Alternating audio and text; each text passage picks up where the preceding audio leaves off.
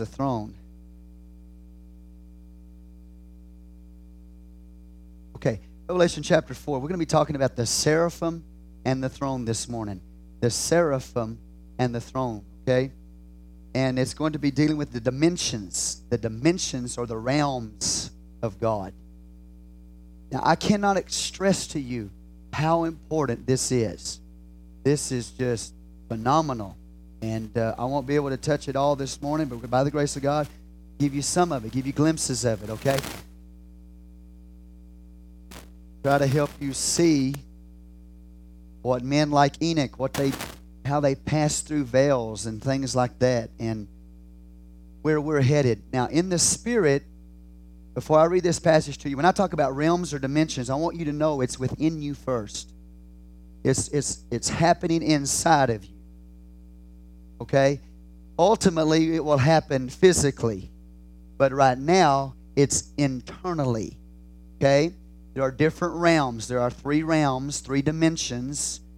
Okay? The third realm being the throne room that you can move into inside, in the Spirit.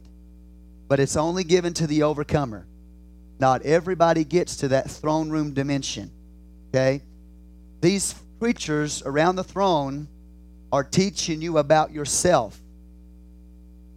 They are literal creatures, but they are typical of you and I. Okay? So there's a lot in this. Now, Revelation 4, let's just start this by reading 4:1. After this I looked, and behold, the door was open in heaven. Now here John is caught up. It doesn't tell us that he was caught up bodily, does it? No, he says he was caught up. Evidently he was caught up in the Spirit. Paul was caught up to the throne room of God, but he didn't know if he was in the body or out of the body. He could not tell. I believe he was caught up in the Spirit. Okay? You have different people in the Word of God that are caught up in the Spirit before the throne of God, which means that you and I can get there. You and I can pass through the veil and in the Spirit enter into the secret chamber of the Most High God, into the throne room. You and I can get there. Ultimately, it'll be physically. Right now, it's spiritually. And only the overcomers get there, and only those who have overcome Leviathan,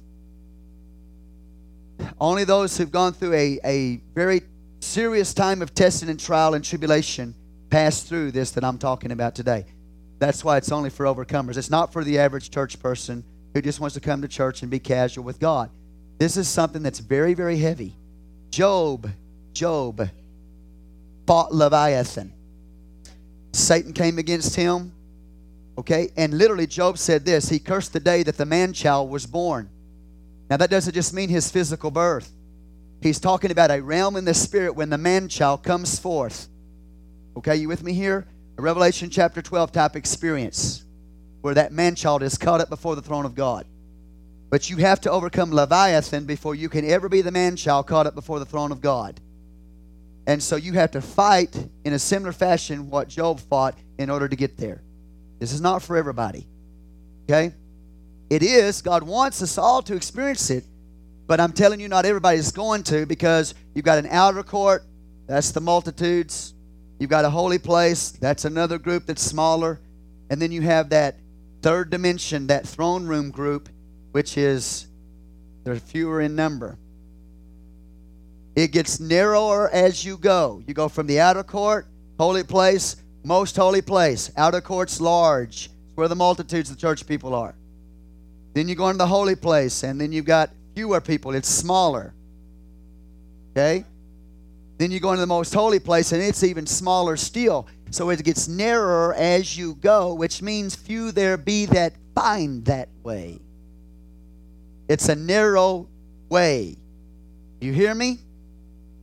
And I don't know about you, but I don't want just a 30-fold or a 60-fold experience in God. I want a 100-fold experience in God, which is the completion or perfection or the ultimate walk with God. That's what I'm after. So I'm saying if you're going to shoot for something, you might as well shoot for the ultimate. If you're going to shoot for something, you might as well shoot for 100-fold, not 60 or 30. Now shoot for the, you know what I'm saying? Shoot for the throne. You might just make it to the stars, but shoot for the throne. But it's going to be through great, great warfare. to experience that. Now, as we go through the book of Revelation, you're going to see people who have experienced it, that made it there. And literally, they will be able to, in the tribulation period, be able to be translated in the spirit back and forth from the earth to the heavens. They are an overcoming people, okay? They're eagle-type people. Having said that, do you understand what I'm trying to share with you today? There's dimensions, there's realms in God. Okay, so we start out here in chapter 4, and he says, after this I looked, and behold, the door was open in heaven, and the first voice which I heard was as it were a trumpet with me, talking with me, which said, come up hither, and I will show thee things which must be hereafter. So here we go. He's caught up in the spirit. And that can happen, and it has happened to people in this world today. Okay? And in verse 2, and immediately I was in the spirit. In the spirit. Can you imagine this? Being in the spirit and seeing what that man saw. Can you imagine being an Enoch and being translated literally and physically beyond that realm? I'm telling you, it's so powerful, and there's so much fire around that throne that God talks about in the Bible. He talks about the chambers of hell. He talks about the chambers of snow. So you've got to literally be veiled or be clothed with some kind of chamber of snow or hell, and even to get into that fiery realm. It's heavy. It's powerful. Now, I'm not going to be able to share it all today, but we'll talk about it. That's what I'm after, right? That's what I'm after. And the way it's revolutionary is the way we look at the cherubim and the seraphim. The cherubim and the seraphim. Okay, you ready with me here? Are you with me up to this point? Do you understand what I'm saying? Okay. I will say this. If you have not been through the tabernacle teaching, you're a little bit at a disadvantage this morning. If you've not had a home Bible study where we've gone through Search for Truth, you are at a disadvantage this morning. But if you want a home Bible study, let Brother Mike Gray know, Brother Andy Cardoza know, somebody know, and they will arrange you a Bible study. You need a home Bible study so you can understand the fundamentals. And we're talking about the tabernacle that's in this Bible study called Search for Truth, okay? So you're a little bit of disadvantage, but I'm going to do my best this morning to make it clear. All right, so John is caught up. Behold, he beholds a throne. It was set in heaven. Say a throne, and one sat on the throne. When you talk about the throne, you're talking about the kingdom of God in manifestation. And it's beyond the church realm. Okay? It's beyond church. Because the church is found in the second room, the holy place. But the kingdom realm is found in the third dimension. And so he's caught up and he sees the throne. He's going to receive mysteries concerning the kingdom of God. In fact, the Jewish people, Jewish scholarship, believed there were two great mysteries. One was creation. The other was the mystery of the throne of God. In fact, they called it the chambers of the throne. There were so many different aspects and things about the throne room that was a mystery to them. They called it the chambers of God, mystical chambers of God in relationship to the throne. So this is heavy stuff, man. I'm telling you. It's not first grade stuff. This is for people who want to get there. And so he goes on, he says he sees a throne. He sees one sitting on a throne, not three, one. He that sat was to look upon like a jasper and a sardine stone. The jasper, he says, is as crystal clear. In the end of the book of Revelation, it says crystal clear. And then the sardine is a red stone. And there was a rainbow round about the throne in the sight like an emerald. We talked about the rainbow last week, okay? There are 6 actual colors in the rainbow, but the 7th one being the Spirit of the Lord himself.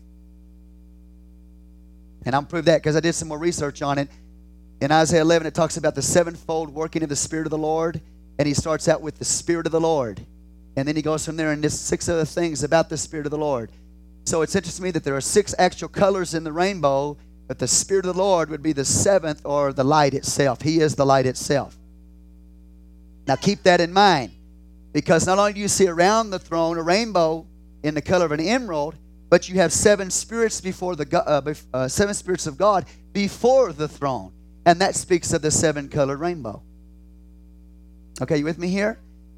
Manifested in a 7-church situation, which we already talked about in Revelation 2 and 3. Okay, now, so he goes on and says, he that sat was to look upon like a jasper, sardine stone. There was a rainbow round about the throne, in sight like an emerald, and round about the throne were 24 seats. Okay, y'all see it up here? A little bit vaguely. Okay, he says there's 24 seats around the throne, And upon the seats I saw 24 elders sitting clothed in white raiment, and they had on their heads crowns of gold. That's one dimension. Around the throne, you got 24 elders. Okay? Now watch this. This is powerful. And out of the throne proceeded lightnings and thunders and voices. There were 7 lamps of fire. There's the rainbow. Burning before the throne, which are the 7 spirits of God. Okay, you with me here? Before the throne, there was a sea of glass. Say, a sea of glass before the throne. But where is it? Where is it? The Bible says before the throne. I can get this to work. I got to give you some foundational stuff here. Move this chair. Y'all bear with me, okay? Doing this for you, not for me. I've got to give you a picture so you can see. Okay? All right. Now watch this. Do you see that throne right there? Do you see these crowns right here? They represent the 24 elders that are around the throne. Here's the throne. There's a rainbow round about the throne like an emerald, but we see these multicolors here. All right? Rainbow, the 7 spirits of God, or wisdom. Now, it says it's before the throne too. The Bible talks about these seraphim that are around the throne. So you got the seraphim here. You got the 24 elders here. Now, it talks about this sea of glass. Let me bring this up for you. I'm going to let you sit down and just...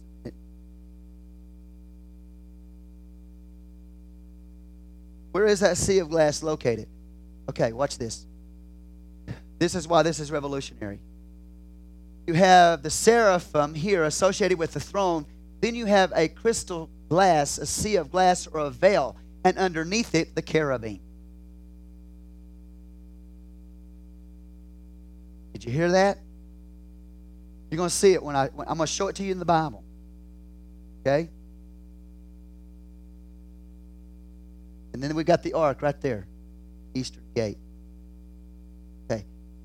Go ahead and sit down.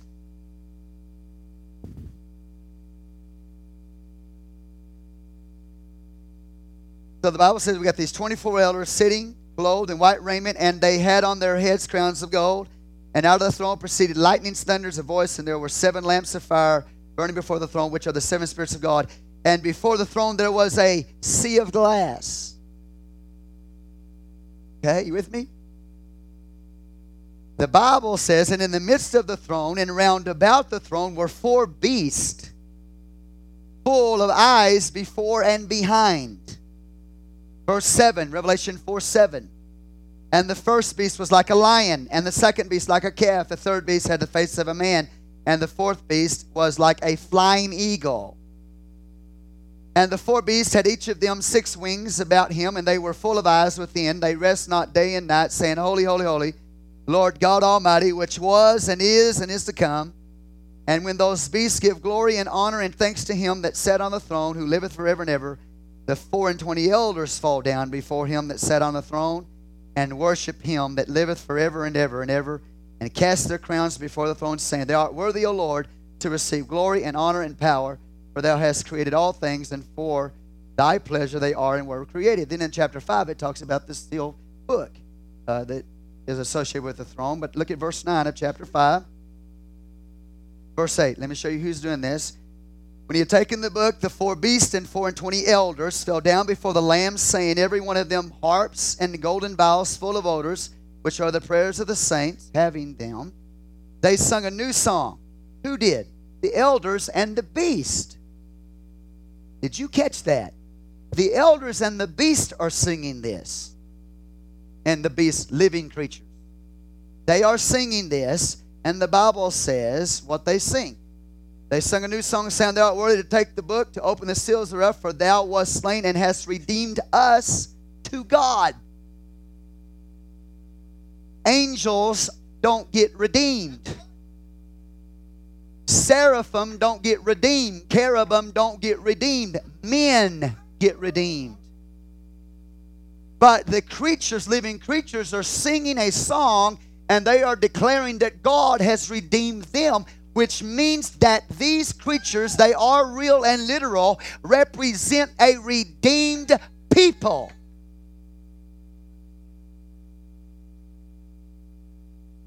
Are you here?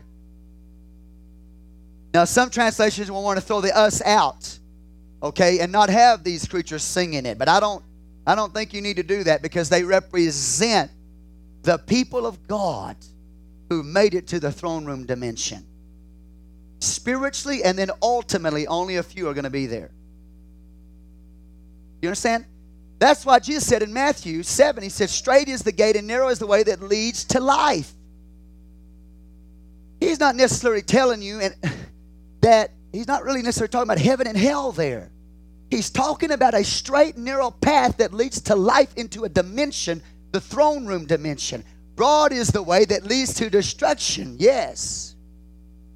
Okay? Are you here? But he's talking about the very straight and narrow way, because if you go from the outer court into the holy place, and then the holy place to the tabernacle of Moses or the temple, it gets narrow or as you go. So these people that are in the throne room are the redeemed of the Lord, who are also overcomers. Overcomers. Okay. So he says, the beast and the living and the elders, 24 elders, are singing this song.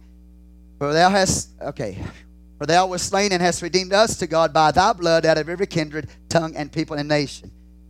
These people, because they've got a revelation of the blood of Jesus, or a revelation of the finished work of the cross, it ignites a praise in them.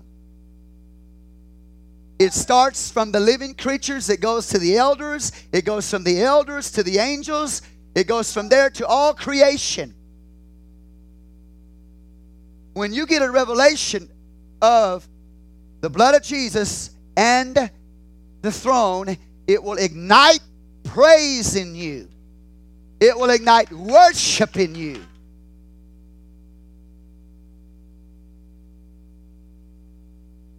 Okay, are y'all ready for this? Let's talk about this. Okay, I'm going to read some more here. He goes on and he says, and the first beast was like a lion, the second beast like a calf, the third beast had a face as a man, and the fourth beast was like a flying eagle. Notice, each one of them have one face here.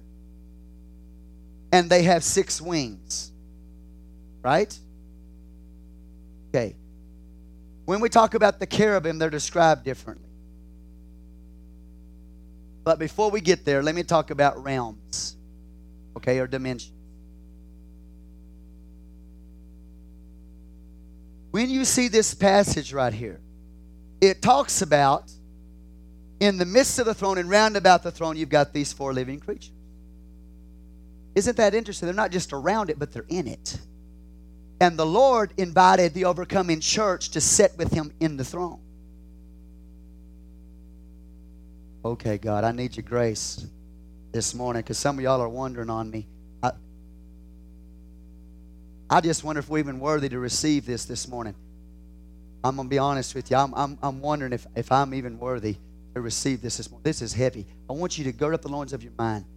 I want you to get in a place where you can receive from God this morning. I don't need you wondering.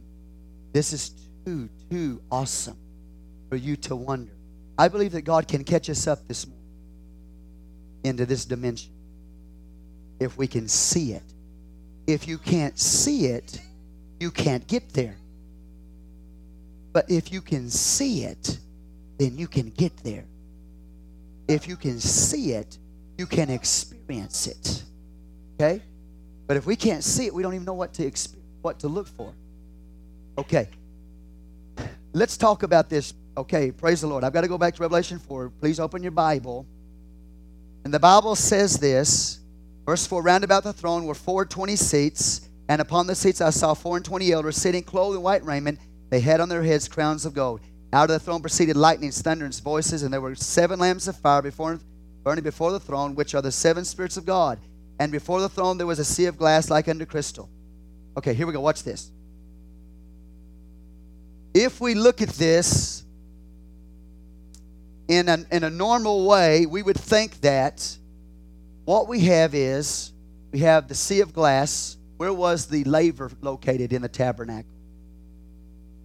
Okay, if you can see up here, probably can't see it up here, but in the outer court you had an altar and you had a laver.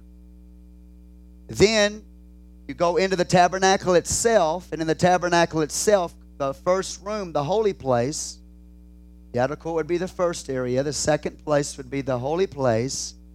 In the holy place, you'd have the showbread, the golden candlestick or the menorah, the altar of incense, and then a veil.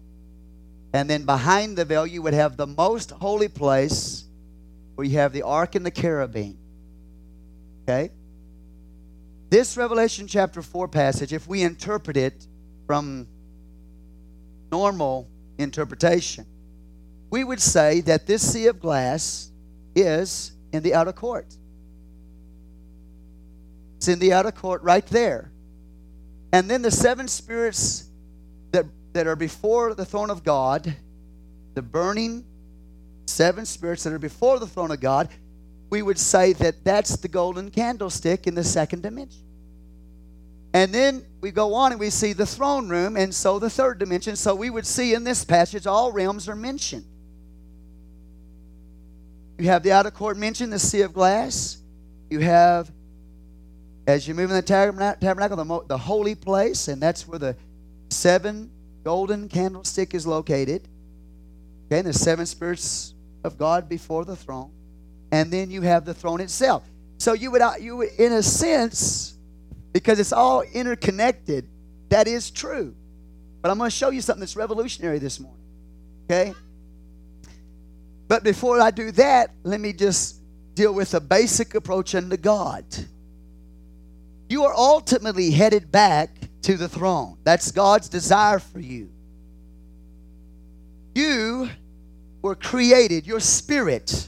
If you were to die today, your spirit would go back to God who gave it. Which means you came from God. Every one of you here came from God. Everybody in this world came from God originally. Your spirit came from God. It originated with God. When you were born physically into this world, that was the manifestation of your creation. Your spirit was already created. And when you were born, God breathed into that body your spirit, which was already created. You understand? God, it came from God. And so all of us are on a journey. Right now, we're on a journey inwardly in the spirit. We are on a journey from having come from God to going back to God, because man fell away from God. Now he's got to go back to God. You understand? We are on a journey, and God is trying to show you that the journey is to get back to where you came from, and that's the throne of God. Okay? So that you and I are prodigal sons. Every one of us were prodigal sons. We were born as prodigal sons. The prodigal son goes to the father and asks him for his inheritance, which falleth to him. He's a type of Adam fallen. You with me? The prodigal son gets his inheritance, which is fallen to him. He goes into a foreign country. Eventually, he ends up in a swine's pen. Okay? Separated from the father in a far country. But at some point, he realizes his fallenness, and he says, I will return to my father. And so he makes his journey. All of us are on a journey. He makes his journey back to the Father. And so, when we were born with a fallen nature because of Adam. And all of us are on a journey, and that journey, from God's point of view, is to get you back to Himself. To get you to the Father, to get you to the throne. All right? Some of you are on your way. Some of you have taken the first step. You've repented. Okay? That's what the prodigal son did. He repented of his sin. Some of you have done that much. You've repented. And so he starts on the journey. But ultimately, he makes it back to the Father. Okay? So the Spirit, goes back to God who gave it. So we start with God, but because of our fallenness, we have to return back to where we came from as prodigals. Do you hear what I'm saying? Israel in the Old Testament was in the wilderness before they got the tabernacle. And they had to move from the wilderness, the foreign country. God gave them the tabernacle and showed them their journey out of the wilderness through dimensions called an outer court, holy place, and most holy place. He showed them the way out of the wilderness and back into the throne room. And so even Israel traveled from the wilderness into the tabernacle, outer court, holy place. We've got the priest, and then the high priest in the most holy place, all the way back to God. When you see this in Revelation, then you see, foundationally, you see three realms. You see the sea of glass, outer court. You see the seven spirits of God, golden candlestick, holy place. And you see the throne of God, most holy place. That's the ultimate dimension. And Revelation 2 and 3, the promises to those that overcome are all throne room dimension movement in the Spirit. Do you understand what I'm saying? I'm on a journey. That's why it is absolutely ludicrous for you to think that water baptism, which is outer court, and the infilling of the Holy Ghost, which is the holy place, is completion. All it is a journey to a high dimension. You get water baptized in the outer court. You go into the tabernacle, into the holy place, and that's where you get filled with the Holy Ghost. Because the number 50 is predominant in that holy place area. The number 50 speaks Pentecost. And so when you got filled with the Holy Ghost, you entered into the second dimension on your journey. But God says that is just the earnest of your inheritance. That's not the end. That's the beginning of everything. See? And we Pentecostals like to preach baptism in Jesus' name, the Holy Ghost infilling, like that's all there is. God said that's just the earnest or the beginning of the journey.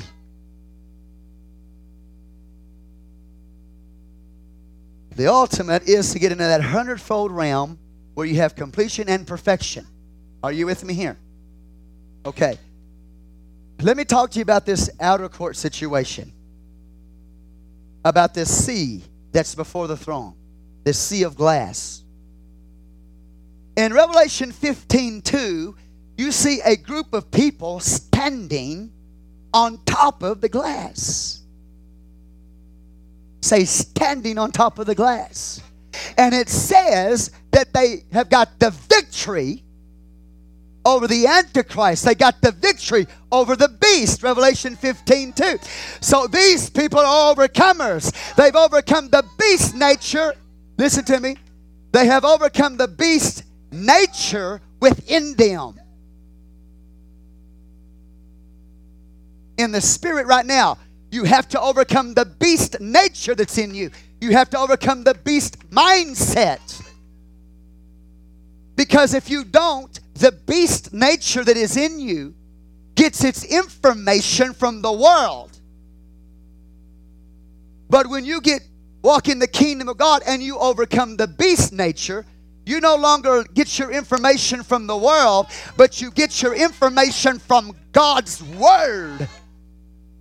And that's where the struggle is with the church, because they think too much.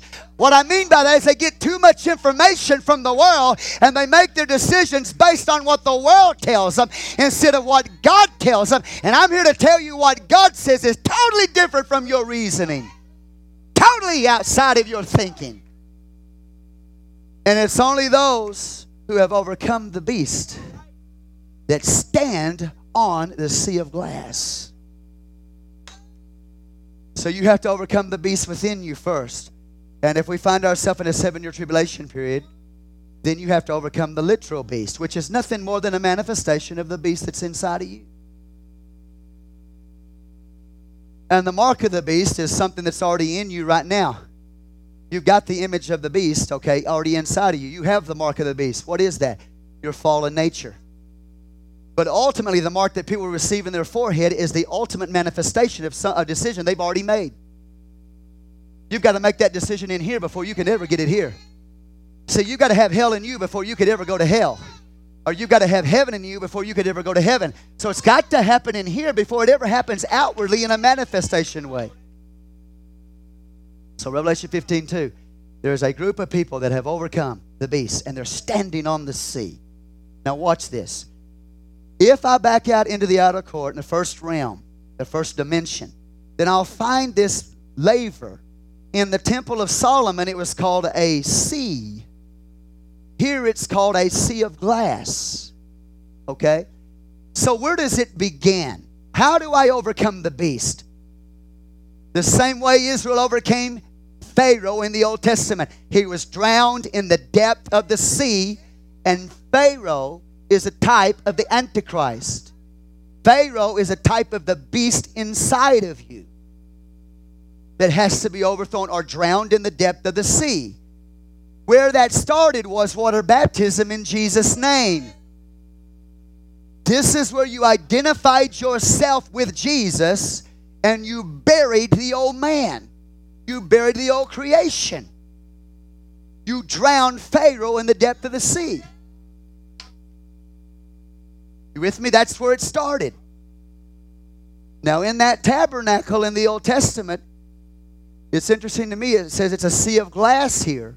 The tabernacle in the Old Testament, the laver that was out in the outer court, which is a type of this, was made out of the looking glasses of the women.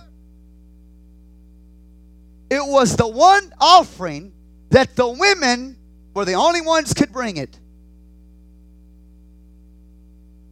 Now, I don't know, for sure. Maybe some guy over there in Israel had him a little compact. I'm not real sure.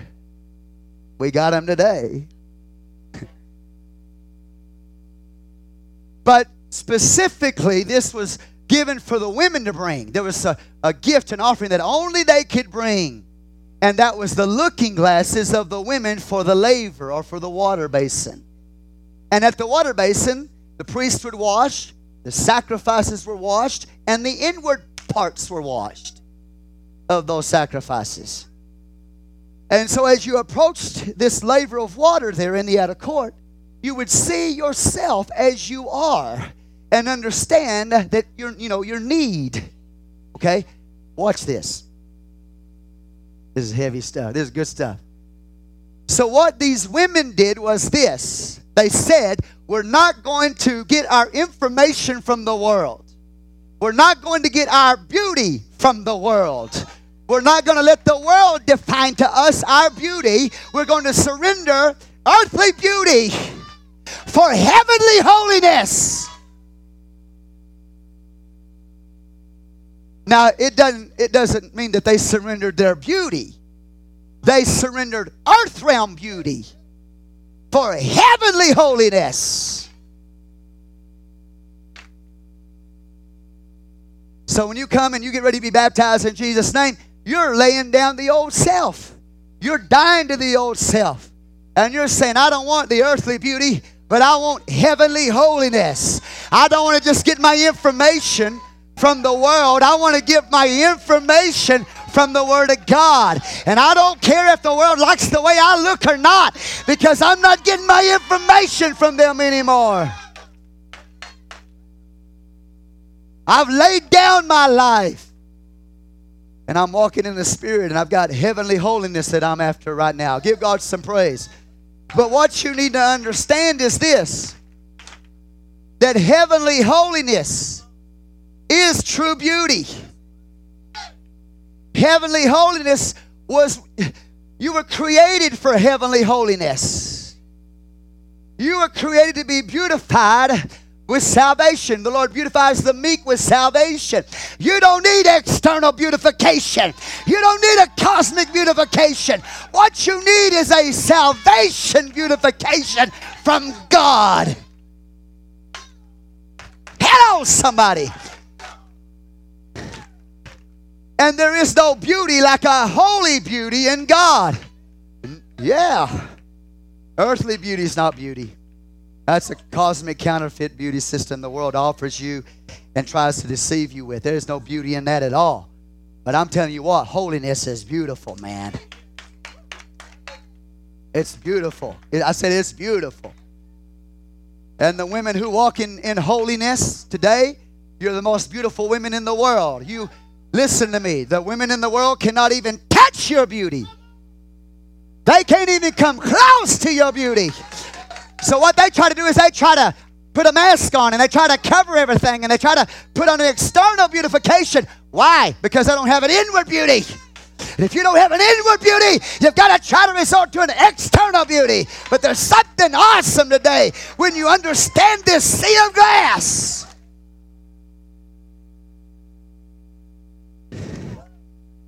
And that mirror speaks of a person who the Bible talks about, that we behold the Lord. 1 Corinthians 3, we behold the Lord as in a mirror.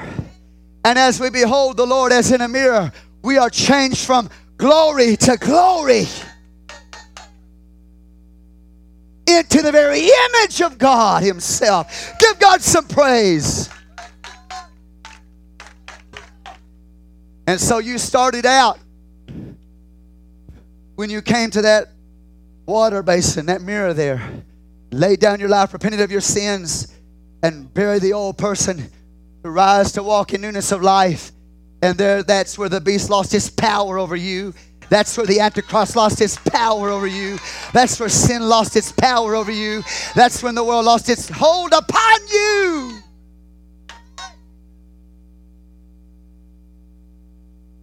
And then from there, we see also before the throne, not just a sea of glass.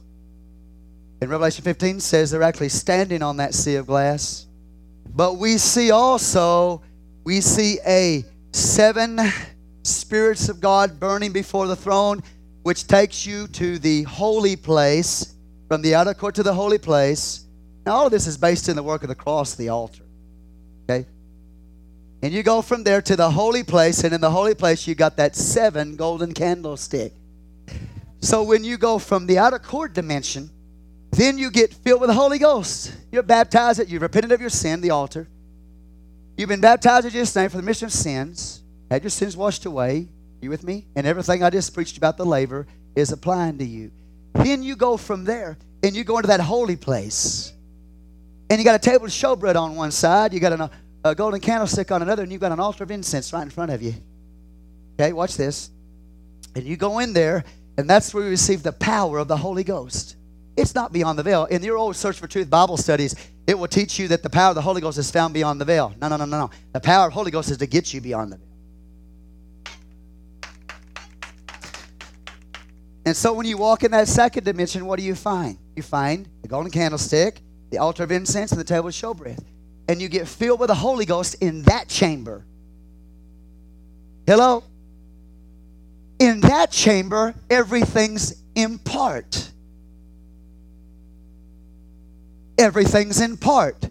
In that chamber, that's where you have the gifts of the Spirit. In that chamber, that's where you have the fivefold ministry. Come on. But it's all in part. See? Some churches are after this. Well, I can't wait till we get a fivefold ministry set up in our house. And that's all fine. So you have to take the first dimension into the second dimension and the first and second into the third dimension. You don't throw them away. But I'm trying to say that that's not the ultimate. That's my point. In fact, Paul said this in 1 Corinthians 13. He said, we see through a glass darkly, but then face to face. He says, when that which is perfect is come, third dimension, when that which is perfect is come, that which is in part shall be done away. It's swallowed up into the next dimension. What is that dimension? A face-to-face encounter with the throne, with God. You've gone beyond the place of partial to a place of ultimate. That's why the cherubim, come on somebody, the cherubim, well, you're going to see them in parts. But the seraphim, you're going to see them in completion. Did you understand that? Thank God for the Holy Ghost. Thank God for the gifts of the Spirit. Thank God for the fivefold ministry. But that's only a partial realm. That's not the ultimate realm. Church is not the ultimate. Church is where you are being tutored to reign. Church is where you are trained to reign. I am an ambassador to kings.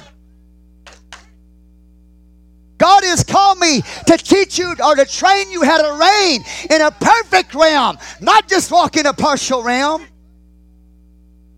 The fivefold ministry is even given to the church. What for? For the perfecting of the saints.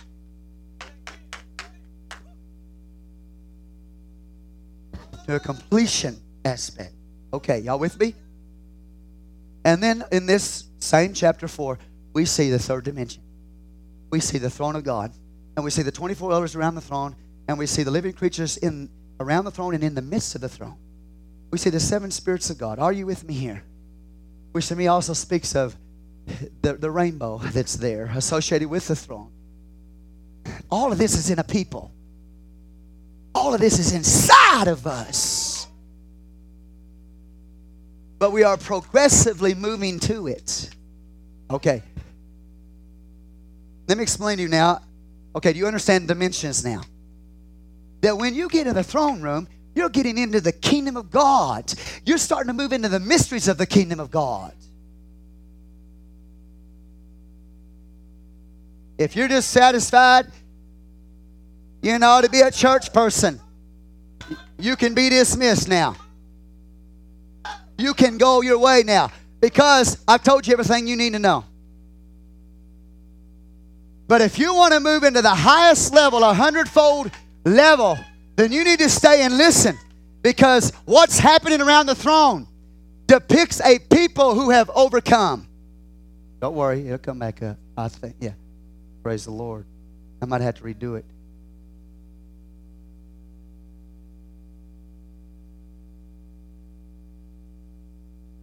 Okay, yeah, there we go. Now watch this. Are y'all here today? Man, I'm shooting for the heavens, man. I am shooting for the ultimate. Something that used to really, okay, these creatures that are around the throne and the elders that are around the throne, they all speak of dimensions. They speak of chambers. I don't know how the 24 elders, I don't know how it all works out, but they all speak of chambers or dimensions within that throne, or mysteries within that throne room that people operate in the spirit, inside. And then ultimately, physically. Do you understand what I'm saying? My primary focus this morning is going to be, number one, we know the Lord's on the throne, but the living creatures that are around the throne and in the midst of the throne, who sing, who are the ones who sing, Thou hast redeemed us to God by thy blood. The connection is back to the altar again. By thy blood, out of every kindred, tongue, and nation of people. Are you with me today? We got here in the most holy place because of the work of the cross in the outer court. So that the message of the most holy place is the message of the cross.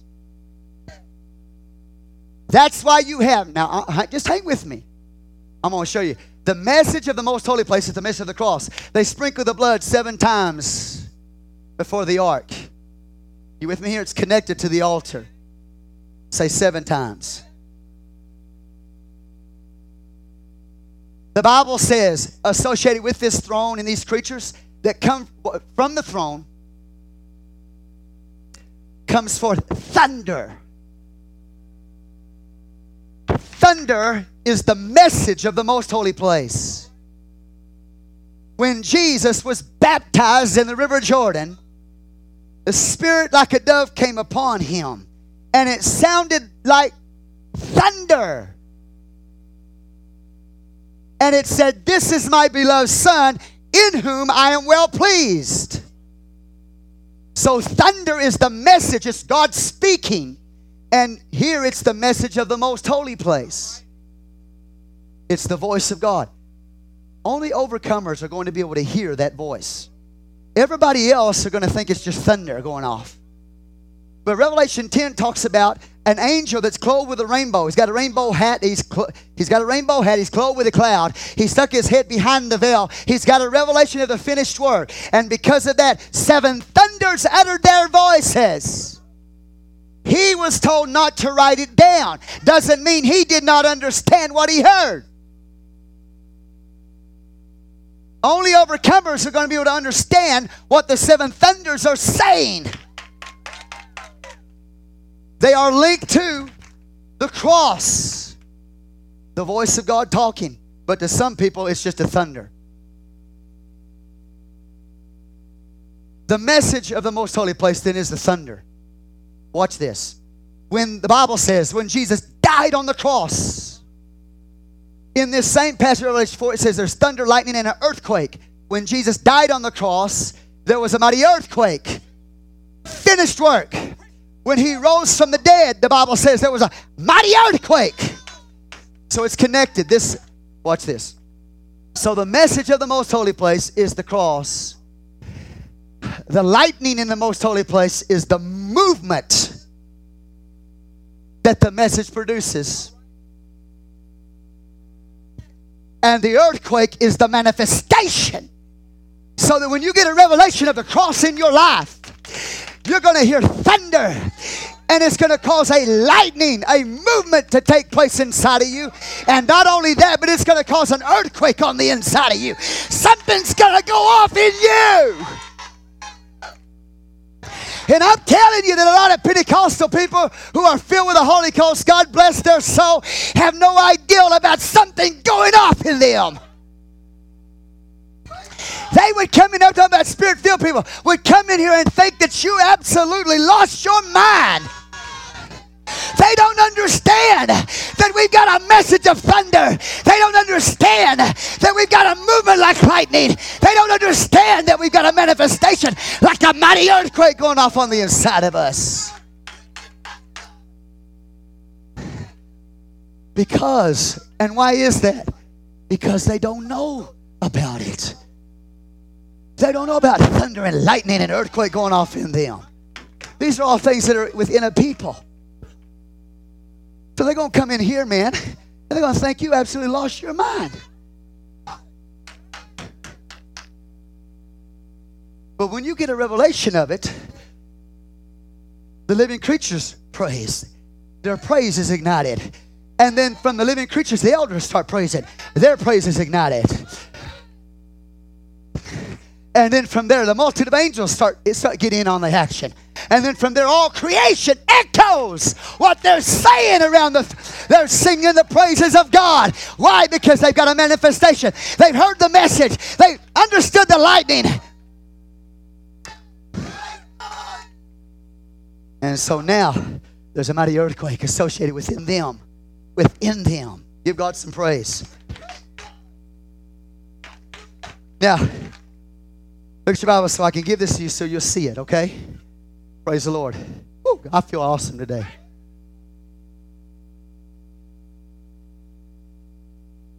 He goes on and he says this right here in verse 4. And round about the throne were 24 seats. Upon the seats I saw 24 elders sitting clothed in white raiment. They had on their heads crowns of gold. These elders have crowns. They're royal. They are a royal priesthood. There's 24 of them. 24 speaks of perpetual things. 24 hours a day. Completion, a cycle of completion. A perpetual praise, a perpetual working. These 24, you got 24 elders because it speaks of a perpetual service. A continual, ongoing, a completed service. You understand what I'm saying? David prepared 24 courses of priests. One for every hour of the day to minister before the throne of God himself. So the number 24 speaks of a priesthood who is in perpetual service unto God. They're not just Sunday or not just Wednesday people. They are 7 days a week, 24 hours a day walking with God. A perpetual priesthood. Are you here with me now? It says they've got white raiment on. They've got a garment on. White raiment. They've got crowns and a white garment upon them. And the Bible goes on in chapter 5, and it tells us that they've got bowls of incense in their hands. And it shows us singing also. Praise God. Are you here today? They've got harps in their hands. So these 24 elders are a priesthood of people who are crowned. They are royal priesthood people. They are a perpetual people. Praise the Lord. They've got incense in their hand. They're prayer warriors. They've got a harp in their hand. They're praisers. They're singers. And they're worshipers unto God. But along with those 24 elders, and of course eldership is linked to the church realm. That's, oh yeah. So that we can grow up in Him and get in that area. Now watch. Okay, watch this. He goes on and he says, and out of the throne proceeded lightnings, thunders, and voices. And there's that lightning and thundering and voices. There were 7 lamps of fire burning before the throne, which are the 7 spirits of God. And before the throne there was a sea of glass like unto crystal. And in the midst of the throne and round about the throne were 4 beasts full of eyes before and behind. Okay, you with me here? You've got these 4 beasts around the throne, but they're in the throne also. They made it to sit with Him in the throne.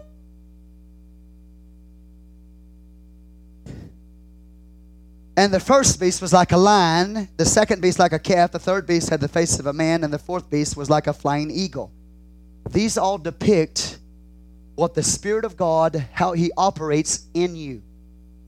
He operates in you as a lion, as an ox, as a man, and as an eagle. You with me here? Not all of us have got to the eagle place yet.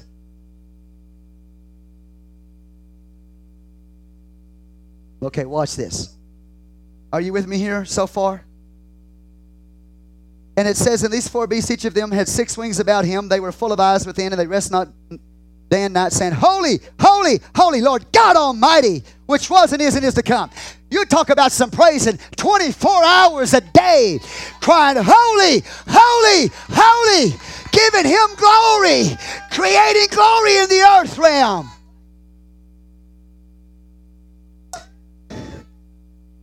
What you see by revelation is what happens when you pray. What you see by revelation, we would not have known it if He hadn't given it to us. You have a revelation of what happens when you pray in the earth realm, what takes place in the heavenly realm.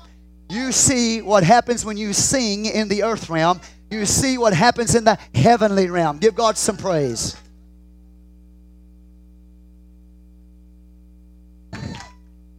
We would have never known it if He hadn't showed it to us. You talk about these creatures. Notice 4 living creatures crying, Holy, holy, holy. They're around the throne and in the midst of the throne. One has the face of a lion. The one has the face of an ox. The one has the face of a man. One has the face of an eagle. Praise God. And they've all got 6 wings. Who are these living creatures? The Hayot of God. Hebrew is Hayot. The Hayot of God. Or Zoe in the Greek, or Zun in the Greek, means living creatures. They're not the Therion beast of Revelation 13, the evil beast. They are living creatures. They are living. And their whole purpose is to manifest the kingdom and the throne. Not just the kingdom and the throne, but He that sits upon the throne. Because this manifestation is not about me. This manifestation is about God in me.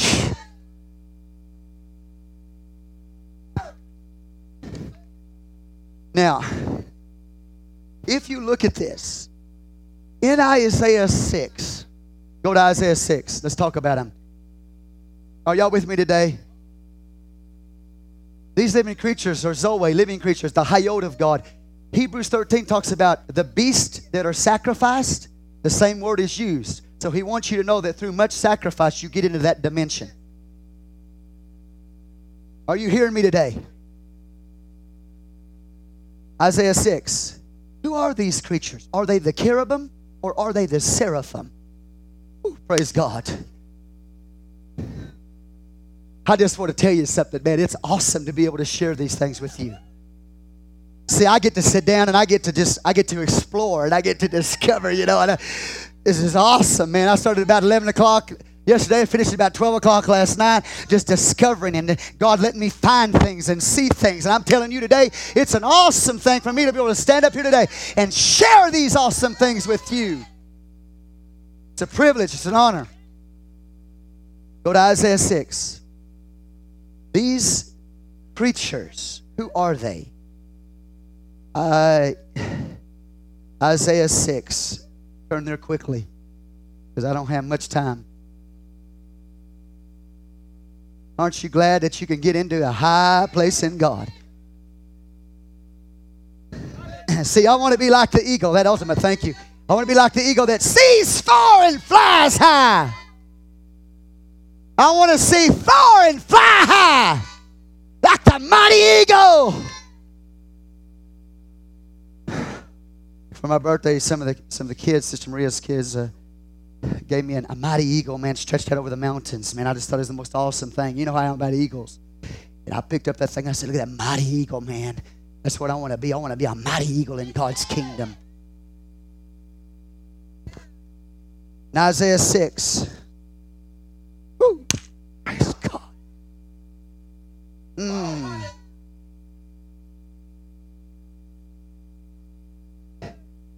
In Isaiah 6, here's what Isaiah saw. I don't have time to give all this to you today, but Isaiah's, what he was going through is a picture of the flesh. Oh, yeah, man. The flesh having to be delivered, having to be burned. He talks about Israel in this passage here like an oak tree. Israel's so full of pride. They're supposed to be God's covenant people, supposed to be walking in the rainbow, supposed to be around the throne in covenant with God, but they are so stubborn and so rebellious and so prideful. He goes in this same chapter 6, he said they're like an oak tree. Have you ever tried to run a nail through an oak tree? Have you ever tried to run a nail through an oak board, a piece of wood, an oak board? Have you ever done that? It's almost impossible to drive a nail through an oak board, which means this: it's hard for you to crucify your oak. It's hard for you to crucify your flesh. It's hard for you to die to your flesh. It's hard for you to nail it to the tree. That's why I'm telling you, it's not easy. Only the overcomer gets there, because we don't want to die to that flesh. And that's in the same Isaiah 6 passage. It's all linked. Now watch this. Okay. You're going to have, okay. Let me stay focused, God. Watch this. In the year that King Uzziah died, I saw also the Lord sitting upon a throne, high and lifted up, and his train filled the temple. The earthly king has to die. You have to relinquish your kingdom and your realm in order to see him. If your earthly king doesn't die, you stand back and ooh and oh, wow, that's awesome. Well, this is awesome. No, he's awesome. The earthly king, Uzziah, 52 years, I believe he reigned. He died. And watch what happens. Now, here we go. He gets a vision of the throne. How? Bodily? Did he get caught up bodily or spiritually? Caught up in the spirit. Like John was caught up in the spirit before the throne. Like Paul was caught up in the spirit before the throne. Like Ezekiel was caught up in the spirit dimension. This prophet caught up in the spirit dimension. And what does he see around the throne? He says, above it stood the seraphim. Above the throne. Did you hear that? Above the throne stood the seraphim. Seraphim means burning ones. Now, when I talk about these living creatures, I'm talking about, they are real, but I'm talking about you.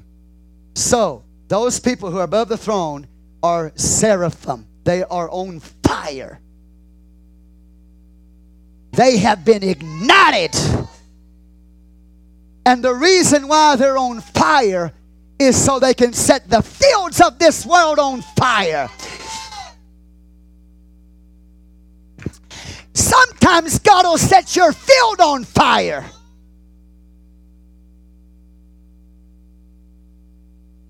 Now watch this. You have to have something inside of you that's like a fire, like a burning coal. Because God's going to take those burning coals and cast them into the earth.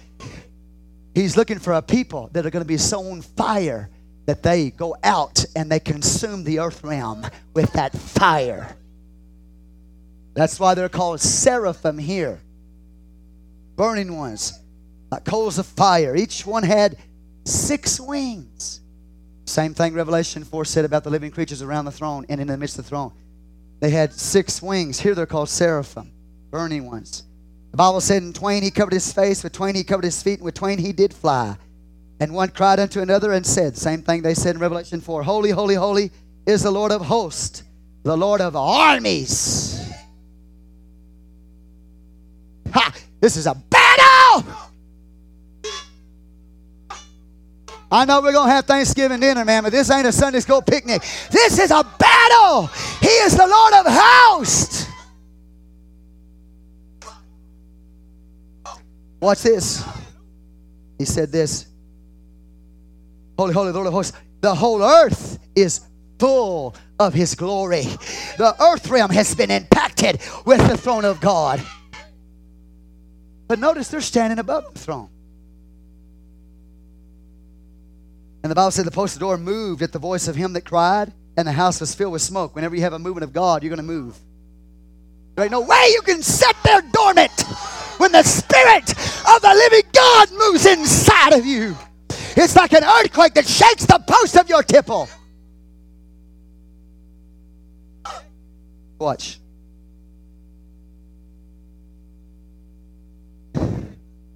Then said I, woe is me, for I am undone, because I was a man of unclean lips. I dwell in the midst of a people of unclean lips. For my eyes have seen the King, the Lord of hosts. Then flew one of the seraphim unto me, having a live coal in his hand, which he had taken with the tongs from off the altar. He laid it upon my mouth and said, Lo, this hath touched thy lips. There's that altar connection again. This has touched thy lips, thine iniquity is taken away, and thy sin purged. Okay, I'm going to stop there. I don't have time to get anything else. But what I want you to see is these creatures have 6 wings. They're called seraphim in this passage, and they're above the throne. They are described the same way in Revelation 4 as having 6 wings. In Revelation 4, it says they have the face of a lion, they have the face of an ox, they have the face of a man, they have the face of an eagle. Only one face. Go to Ezekiel 1. Let's talk about the cherubim. The cherubim. The cherubim have the characteristics of the seraphim. Ezekiel 1. Praise the Lord. Watch this. But I want to show you the differences. The differences. Ezekiel 1. It says this. Give God a hand clap of praise. Now it came to pass in the 13th year, in the 4th month, in the 5th day of the month, as I was among the captives by the river Kabar, that the heavens were opened. The heavens opened. The heavens are going to open for a people. Watch. The heavens opened, and I saw visions of God. What did he have? Visions of God. He's in Babylon, which means confusion. If you're in confusion today, you got to get a vision of God. You got to stop looking at your problem and your trouble and your confusion and start looking unto God. You got to get a vision of God if you've got confusion in your life. And in Babylon, this prophet gets a vision of God. It says visions. Visions, plural, of God. Now watch this. The Bible says in the 5th day of the month, which was the 5th year of King Jehoiakim's captivity, the word of the Lord came expressly unto Ezekiel the priest, the son of Buzi, in the land of the Chaldeans by the river Kabar. The hand of the Lord was there upon me. All right, so the heavens are open. He's getting the visions of God here, and the hand of God is on him. I looked. Here we go. I looked. I got about 15 minutes. I got to finish this. I looked, and behold, a whirlwind came out of the north. Are you with me? A great cloud. And a fire enfolding itself. And brightness was about it. And out of the midst thereof was the color of amber. This glory that's coming out of that cloud there, the one on the throne, is depicted as amber. I did a study on amber. Amber is literally the resin from a petrified pine tree. It is used for jewelry. It is believed to be the petrification of sunlight. And when you rub amber, it creates static electricity. No wonder when you come in this house and you come in the presence of the Lord, you start feeling electricity run through your hands, through your body, through your feet. There's been times my hands have been on fire with that electromagnetic, because that amber is like liquid fire. It's like petrified fire. In fact, they even called it not only petrified fire, but petrified teardrops. Got it? So we got this electricity coming out of that cloud, man, like a, all right, watch this. He said this, and also out of the midst thereof came the likeness, out of this fire. This is depicting God. He's having visions of God. From the fire, or from God, originates the living creatures. So this is a picture of a people who have their origin in God, who have been born again. They had fallen away from God, but they're going back to God who gave them. So they're coming forth. They're being birthed. Their origin is from God. I'm not talking about everybody. I'm talking about these most holy place people. I'm talking about these living creature type people. These are people who are, man, they manifest God in the earth. They originate from God's throne. They got the same fire in them. They got the same walk in them. They got the same eyesight in them. What's true of him is true of them. Their feet even look like brass, which means they walk just like he does, and that is produced from a refining fire. They've been through a refiner's fire process, and they walk just like him. Look at your Bible. Get your Bible open. So he says, out of the midst thereof came the likeness of four living creatures, and this was their appearance. They had the likeness of a man. Four creatures, but one likeness. Four creatures, but one likeness, and the likeness is of a man. Ezekiel said he had visions of God. Now we see four creatures, but the likeness is of a man. So what we have here is God manifest in the flesh. We see God becoming a man. Jesus was God come in the flesh. He wasn't the second person in a Trinity. He wasn't the third person in a Trinity. He was God come in the flesh. The visions of God, or the likeness of God, was seen in one man, but it takes four characteristics to declare this one man, who is the God-man. Jesus is the God-man. He's God come in flesh. Ezekiel saw a vision of God, and he had come in the likeness of a man. And it took four creatures to depict him, but they all had the likeness of a man. What are they doing? They're manifesting him. They're showing him. They're declaring the God-man, Jesus, the one that's sitting on the throne, the one they came forth from, the one they originated from.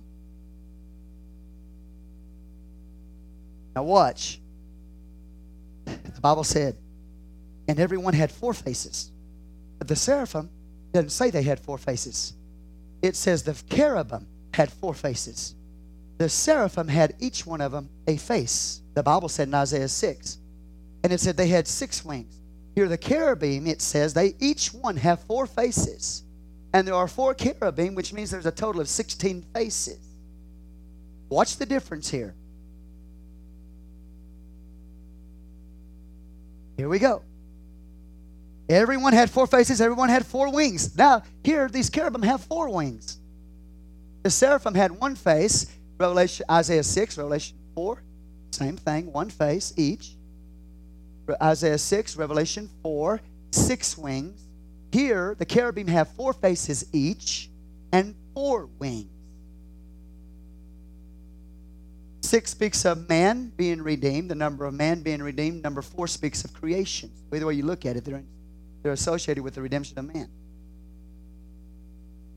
Or redeemed man. Now watch this. And their feet was a straight feet. Okay, before I do that though, I want to go over here and I want to show you something. The Bible said in verse 22, and the likeness of the firmament upon the heads of the living creature was the color of a terrible crystal stretched forth over their heads above. Here, the firmament is above their heads, and then above the firmament is the throne. In Isaiah 6, it said the seraphim are above the throne. Here it says the cherubim are under the firmament, under the throne. They are the chariot of God. The seraphim are not called the chariot of God. The cherubim are called the chariot of God. They are the ones who, upon their back, the throne sits. Upon their back, the throne moves. God said he rode upon a cherub. So these cherubs are the throne. They are the chariot of the throne. They are the carriers of the throne. And they're underneath the throne. But the seraphim are above the throne. We'll miss it if we don't look carefully at the wording. The cherubim have 4 wings and each 4 faces. The seraphim have 6 wings and 1 face each. Same faces. But only 1 in completion in that realm. 4 in partial in the cherubim realm. So when you make it to the cherubim, all right, you with me here? You've gone from the outer court, you've gone in the holy place, and now you've made it to the cherubim, the ark, behind the veil. Okay, watch this. When you make it to the cherubim, what did God do with the cherubim? He set them up on the outside of the garden. So when you get to the cherubim, you've made it to the garden. You've made it back to the garden. Because the Bible said he placed cherubim there at the eastern side of the garden to keep the way thereof, which means to allow them back into it. It's the entrance into the garden. I told you it's going to be revolutionary to you. It is connected with the throne. But we have this idea that the Lord is sitting down in between the cherubim here like this. Okay, no. The cherubim are the chariot of the throne. He's sitting above it. There's a firmament separating them. He's sitting above it. And they're moving that throne from one place to another. The throne is a moving throne. It's God moving among men. Moving among his creation. So that's the difference. The cherubim are the chariot. The seraphim are above the throne. All right, watch this. You got that point so far? Okay, here we go. The Bible says in verse 24, and when they went, I heard the noise of their wings like the noise of great waters, the voice of the Almighty, the voice of speech, noise of a host. When they stood, they let down their wings. And there was a voice from the firmament that was over their heads when they stood and had let down their wings. That's God's voice. And above the firmament, there was over their heads was a likeness of a throne. You see, there's a throne above their heads. The throne is above their heads. Thanks, sister. Amen. Yeah. What verse was I at? 24. I got distracted by my timekeeper. Okay, y'all ready? What was I at? What verse? 24. And when they went, I heard the noise of their wings, like the noise of great waters, the voice of the Almighty, the voice of speech, as the voice of... When they stood, they let down their wings, and there was a voice from the firmament that was over them, over their heads. And when they stood, they let down their wings. And above the firmament, here we go, that was over their heads was like the likeness of a throne, as the appearance of sapphire stone. And upon the likeness of the throne was the likeness as the appearance of a man above it. There's God come in the flesh. There's Jesus. And I saw as the color of amber. Yeah, here we go. The color of amber, that electromagnetic stone, petrified sunlight, fire, as the appearance of fire round about within it, from the appearance of his loins. See, I'm talking about an all-consuming fire in that throne. And the Bible goes on and says this, and I saw the color of amber, the appearance of fire round about within it, from the appearance of his loins even upward, and from the appearance of his loins even downward. I saw, as it were, the appearance of fire, and it had brightness round about it, the appearance of the bow. There's the bow.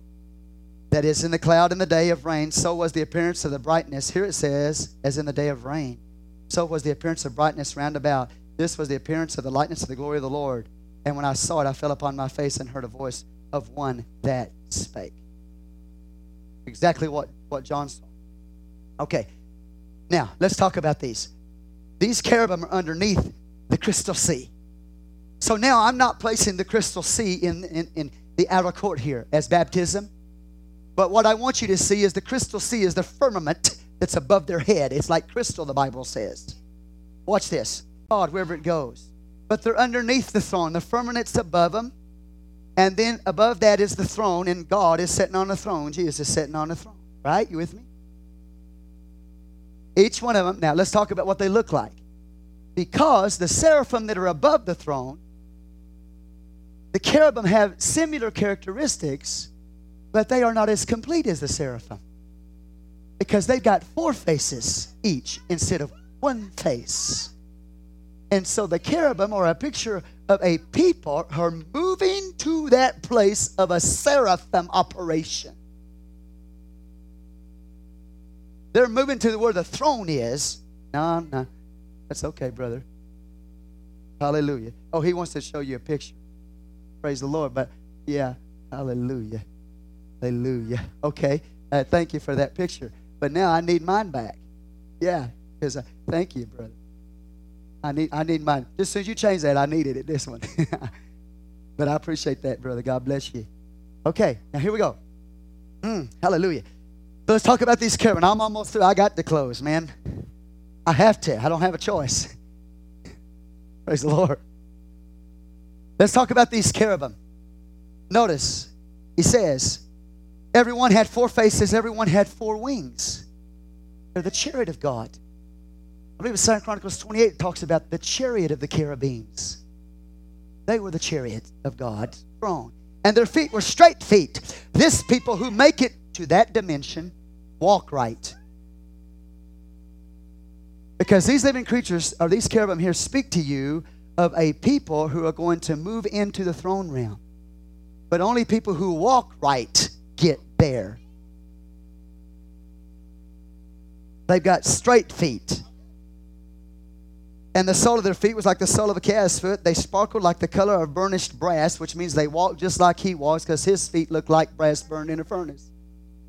So these people are refined. They've been through the fire. They've been through the test. And they walk just like their king. They had the hands of a man under their wings. On their 4 sides, they 4 had the faces and their wings. So now we've got hands under the wings, and the hand speaks of a 5-fold ministry. So this is a ministry. Hello. This is a ministry, and I'm going to show you. The Bible says their noise is heard all the way to the outer court, which means this ministry reaches all the way to the outer court and explains to them, to the whole people out there in the outer court, what the wings mean. Okay? The hands are 5-fold ministry. They're underneath the wings. Now, let me just talk to you about the wings real quick. Okay? Here they have 4. In Ezekiel 10, Ezekiel sees the vision again, and it says the wings are full of eyes. Full of eyes. Watch this. The wings in the Bible speak of deliverance. God talked about when he delivered Israel out of Egypt. He said it was like the wings of an eagle. I carried you on my back as the wings of an eagle. Deliverance, it speaks of deliverance. It speaks of a people who walk in deliverance. Ruth said, under his shadow, under his wings, I have come to trust. So it speaks of trust. Their wings are joined, which speaks of unity. Just go through the Word of God and you'll see what the wings speak of to you. And this ministry is taking it out there to you and saying, this is available to you.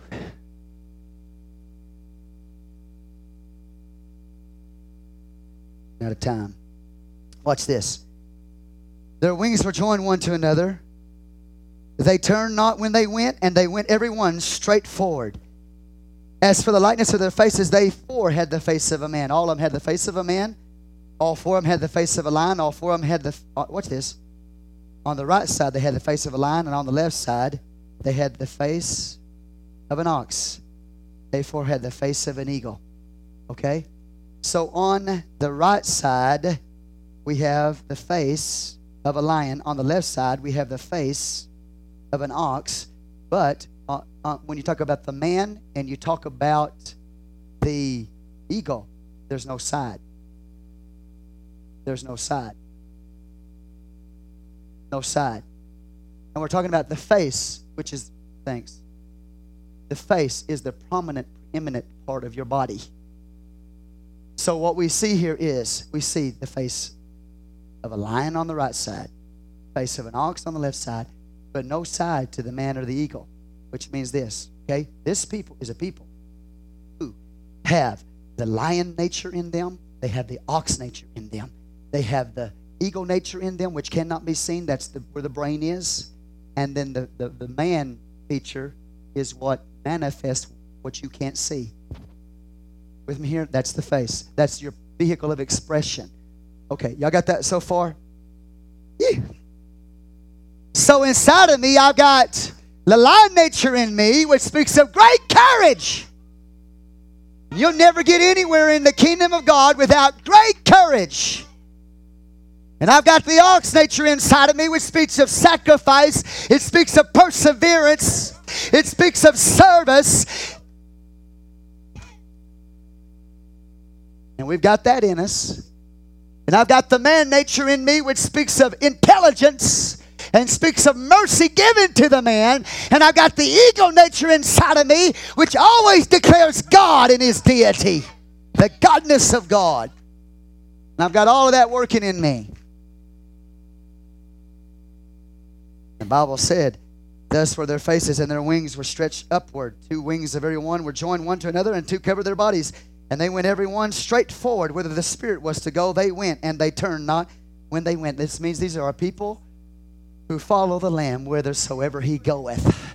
They are a people who are led by the Spirit. They're not led by the flesh. They're not led by the world, and they're not led by the devil. They are an overcoming crowd who are led by the Spirit, and whatever God tells them, they do it. They go straight forward. They don't go to the right hand or to the left hand. They don't backslide. Straight. They're focused. They're forward. And they move in the Spirit. As for the likeness of the living creatures, their appearance was like burning coals of fire. So this people is a people who are like coals of fire. They're like the Seraphim. Like the prince went up and down among the living creatures. The fire was bright, and out of the fire went forth lightning. There's the manifestation or the movement of the most holy place. When they moved, they went phew, phew, phew, phew, like lightning appearing and disappearing. Phew, phew, phew, phew, just like that. That's the way this people moves. I'm talking about the people of God in the earth. It's going to move like that. So quick, like lightning, you can't even see them, man. And they're all manifesting Jesus. Because Matthew 24 says when He appears, He shall appear as lightning. So these are people who are manifesting His appearing, and they're moving like lightning back and forth. They appear, then they disappear. And the living creatures ran and returned as the appearance of a flash of lightning. And now as I beheld the living creatures, behold, one wheel upon the earth by the living creature with his 4 faces. So now he's got wheels. See the chariot. He's got wheels. One wheel upon the earth. The wheel is for earth movement. The wings are for heavenly movement. And the Bible goes on, it tells us in Ezekiel 10 that there's eyes in the wheels and there's eyes in the wings. So whatever heavenly realm or earthly realm, they all have vision. They have a vision for every realm, every dimension, because it's heard all the way into the outer court. This people has a vision, not just for the throne, but they can see people in the outer court in the holy place say, come on up in here with us. They've got a vision for every realm. Okay? And they move in the earth and they move in the heavens. They can move on water. They can move on land. They can move on the sea. They can move in the air. It doesn't matter. Nothing can stop them. And it goes on, it tells us that what is the motor in that wheel is the Spirit. So guess what? Hello, you got a wheel within the wheel. I'm looking at a bunch of wheels right now, and there's a wheel within the wheel, and the wheel within you is the Spirit. It causes you to move.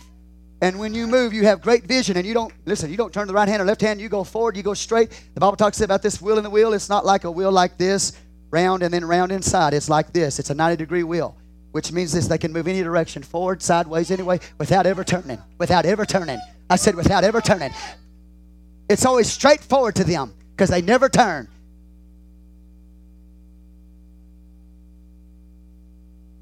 Kind of like a ball rolling, you know what I'm saying? A ball can move in any direction. But the problem is it'll move, it'll change its direction, you know. But not this, because there's a wheel within the wheel. It's a right angle wheel. And they go, and they're like lightning when they move. Man, they never turn. How much time do I got? Oh, I'm out of time. Okay, sorry, y'all. Okay, yeah, big.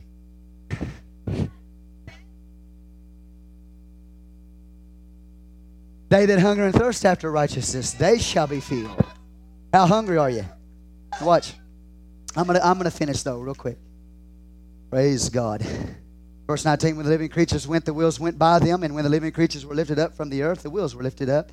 Whithersoever the Spirit was to go, they went. Are you with me here to this point? Okay, praise God. Beautiful, beautiful. And the likeness of the firmament, and it talks about that firmament by their heads. Okay, that's enough for now. But that's who you are. Now let me show you this right here so I can get to the point. Okay, I need to get to the point. What you have then as you come up through, if you can see this mark right here, everybody follow this line right here, okay? See me? We're coming back to God. We're moving back. We're on a journey on the inside back to God spiritually, eventually, ultimately back to God who gave. We come to the outer court. Here's the altar. Here's the brazen laver right here. The altar speaks of the cross. The laver speaks of the place where we got our sins washed away. We keep moving. We come into the holy place right here. Are you with me here? Hallelujah. 20 by 10 by 10, 2,000 in size. Speaks of the partial move of God. Speaks of the anointing of the Holy Ghost and the church. And then behind that there's a veil. Are you with me? A veil. Then the cherubim on the ark. Right? With me here at that point? Okay. So as I'm moving back to God, like a prodigal son, I'm moving through the outer court, then the holy place chamber, and then I come to the east gate. I walk back to the garden right there, and there's the cherubim. They're stationed at the garden of God. They are underneath a firmament. Are you with me here? It is what we lost when God placed us in the earth. We have a veil over our mind. We have a hard time seeing into the heavenly realm. There's a crystal, there's a firmament that's blocking that. All right, but when you walk up here, having been filled with the Holy Ghost, now you're prepared to move through the eastern gate. You're beginning to move like these cherubim here. The four aspects of these creatures inside of you, the will within the will, the Spirit inside of you, the voice of the Almighty inside of you. Come on, are you with me here? Like waters here, burning brass feet, going straight forward with hands underneath there, reaching out to people. All right, now watch. You keep moving though. And the Bible says that there is a firmament above that chariot of God. All right, you going to bear with me just a little bit here? There is a chariot. Chariot, what's this? Okay, now we're moving, right? There's those four cherubim right there. See, if we had time, we could talk about it. Here's the entry point of the priest on the Day of Atonement. Right there. You see that? The east gate of Eden and the prince's gate of Ezekiel 44:23. You got that right there? The cherubims have a four-sided face. A lion is on one side, a man on the second side, an ox on the third side, and an eagle on the fourth side. That's the way he places it.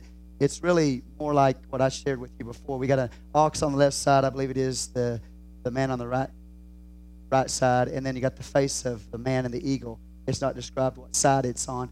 Terrible crystal firmament or crystal sea above their heads. Those below the firmament see through a glass darkly. We see through a glass darkly, but then face to face when that which is perfect is come. These creatures here, these cherubim, are a people who are trying to get beyond the veil. They're trying to get beyond the firmament so they can see and experience the seraphim dimension. Are you with me here? Okay, so they're underneath Here we go. There's the crystal glass sea. There's the seraphim right there. But notice here, they each have one face. Revelation 4, Isaiah 6, these had 4 faces. Now you're moving into a more complete realm of God. These are above. They've made it above the crystal sea. They've made it above the firmament. They made it above the sea of glass. That's why Revelation 15:2, it says you see people standing on the sea of glass. Why? Because they got the victory over the beast nature inside of them. And that beast nature which was inside of them veiled him in this realm. Watch. Are y'all with me still? Okay, so we have these seraphim here. We've got these 24 elders associated with the throne. There's the throne right there. Praise God. That's a very high dimension. So watch. Here's what I want you to see. I can draw this and I'm closing. I promise you. As you come up to this, okay, into this outer court. You go through this gate, outer court, over here, and here's this tabernacle right here. It's got 2 rooms to it. With me here. And there's the ark of God right there. Okay. Here's what I want you to see. When you move through these realms, the outer court, go into the holy place and the most holy place, then you're going to find the ark is right there. The cherubim are right there. But evidently, because the Bible says they're underneath the throne. Underneath the throne, the cherubim are. And they are the chariot of God. And then the seraphim are above the throne. Evidently, when you hit this ark, you go straight up. You no longer go any further. If you keep moving backwards, you're going to hit the back of the tabernacle. When you get to that place right there, you go straight up and you go beyond the firmament. You go beyond the crystal sea and you move into where the seraphim operates, where the throne of God is. Enoch got there physically in his body. Paul got there in the spirit. John got there in the spirit. Ezekiel got there in the spirit. I'm telling you, this movement is something that takes place inside of us first. In the spirit. These creatures depict the operation of God in us in different realms. But ultimately, we will be physically caught up like Enoch. Now, Enoch had to have a change of garment.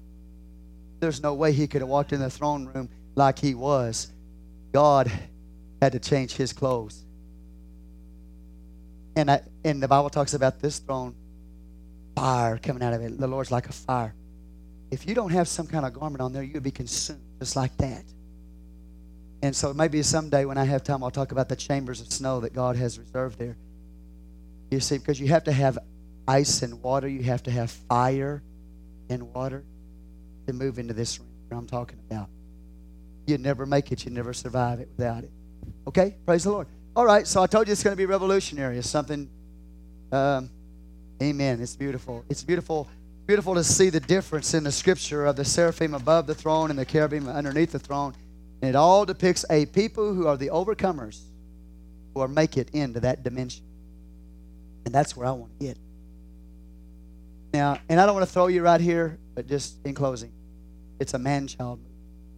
It's a people who have not just the bride, but they move beyond the bride. They've actually become sons, manifestation of God. They are the man-child. Do you hear what I'm saying? They are the man-child. And the woman, the Bible says in Revelation 12, is going to go into the wilderness. And God is going to take her into the wilderness as what? Wings of an eagle. Which means there's an eagle company that's going to help the woman in the tribulation period. That man-child company or that eagle company are going to help the woman. Now, I don't know what all that means altogether. But I'm telling you something, friend. In the spirit, people are going to be moving in the spirit from the earth realm to the heavenly realm. They're going to see visions of the throne just like these prophets did. And this eagle, this man-child, is going to help the woman that gave birth to him. Now, I don't want to throw you with all that, but I'm talking about dimensions in God. And I got to meditating on all this, and I thought, Lord, when you get to that ark right there, it symbolizes the throne. But here you see the cherubim on top. And the Bible says in Exodus 25, they are cherubim. They are called cherubim. Oh, yeah. Are you getting this? Could it be that this people is seen now moving up top, the cherubim moving up top, and have finally gone back to a place of seraphim? Is that what God's trying to show us here? Is that why He's giving us different details about the cherubim and the seraphim? I don't know. I don't have the answer to that. But I'm telling you, there is something going on here. When you think about from this place here where the cherubim are, straight up ascending, the eagle was Dan, and eagle speaks of ascending. The man, the face of a man, speaks of Reuben, the man underneath the ascending. The lion speaks of Judah on the other side of the tabernacle, which speaks of leadership, and the ox speaks of following. So here again we see the eagle ascending, of people who have ascended to that place. And when I thought about this, moving from this realm of the cherubim beyond the crystal sea, the throne area there, where you've got the seraphim, the Lord reminded me of the temple. And this is the last thing I'm going to say. The temple, the holy place in the temple, was 10 by 20 by 30. No. 40. 20 by 40 by 30. Holy place in the temple. 20 by 40 by 30. 30 high, 40 long, 20 wide. Watch this. The most holy place dimensions, when you go beyond the holy place, is 20 by 20 by 20, which means it's shorter. The most holy place is shorter than the holy place. All right? By 10 cubits. So you've got a space above the most holy place that's 20 by 20 by 10. Because the Holy of Holies, are you with me here? The Holy of Holies is not as high as the holy place in the temple. And it's 20 by 20, okay? But you're losing the 10 on the top. So what I'm trying to show you is there is a 20 by 20 by 10 space above the temple that nobody knows what it is. And I'm trying to tell you right now, I believe we've seen it. That there's a place above the place.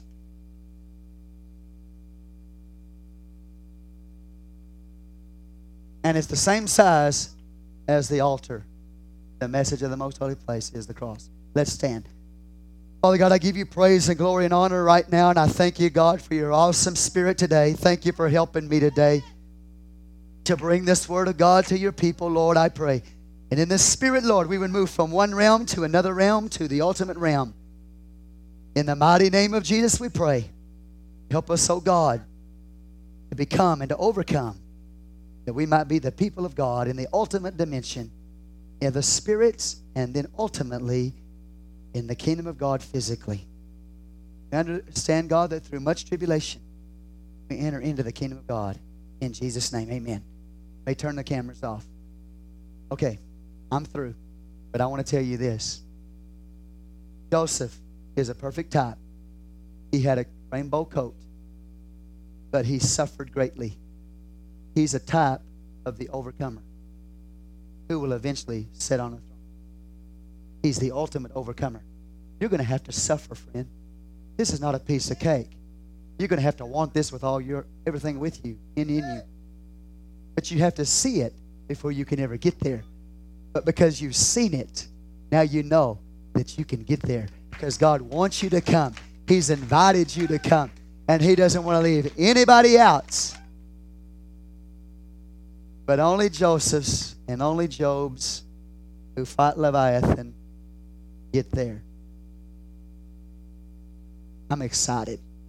So next time you're really suffering and you're really hurting, you need to understand that that is God's assignment.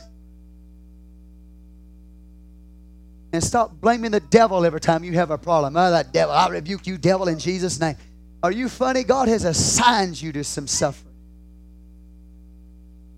God has assigned us to some pain. We've got to overcome. If there's nothing to overcome, then why did God say overcome? Okay? So when you start going through something, just say, praise God. God, right now, you're burning up the beast in me. Right now, Lord, in order for me to stand on that sea, get above it, not underneath it, but get above it, I have got to overcome the beast. And I'm telling you, I'm just feeling unction, not just to talk to the people here that really want to get there, but I want to talk to some people here that really don't care. What's going to happen to you is you will be overcome by the beast. You will be overcome by the beast nature inside of your flesh. You'll be led by your flesh, and you will be destroyed.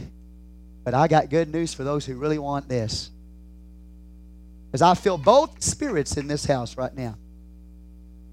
I feel the spirit of the beast, and I feel the spirit of Christ. Which camp are you in? Choose you this day whom you will serve. If God be God, serve him. If Baal be God, then serve him.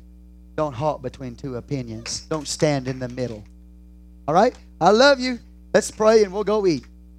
Father God, I just thank you right now, Lord Jesus, for this awesome word. I ask you to bless.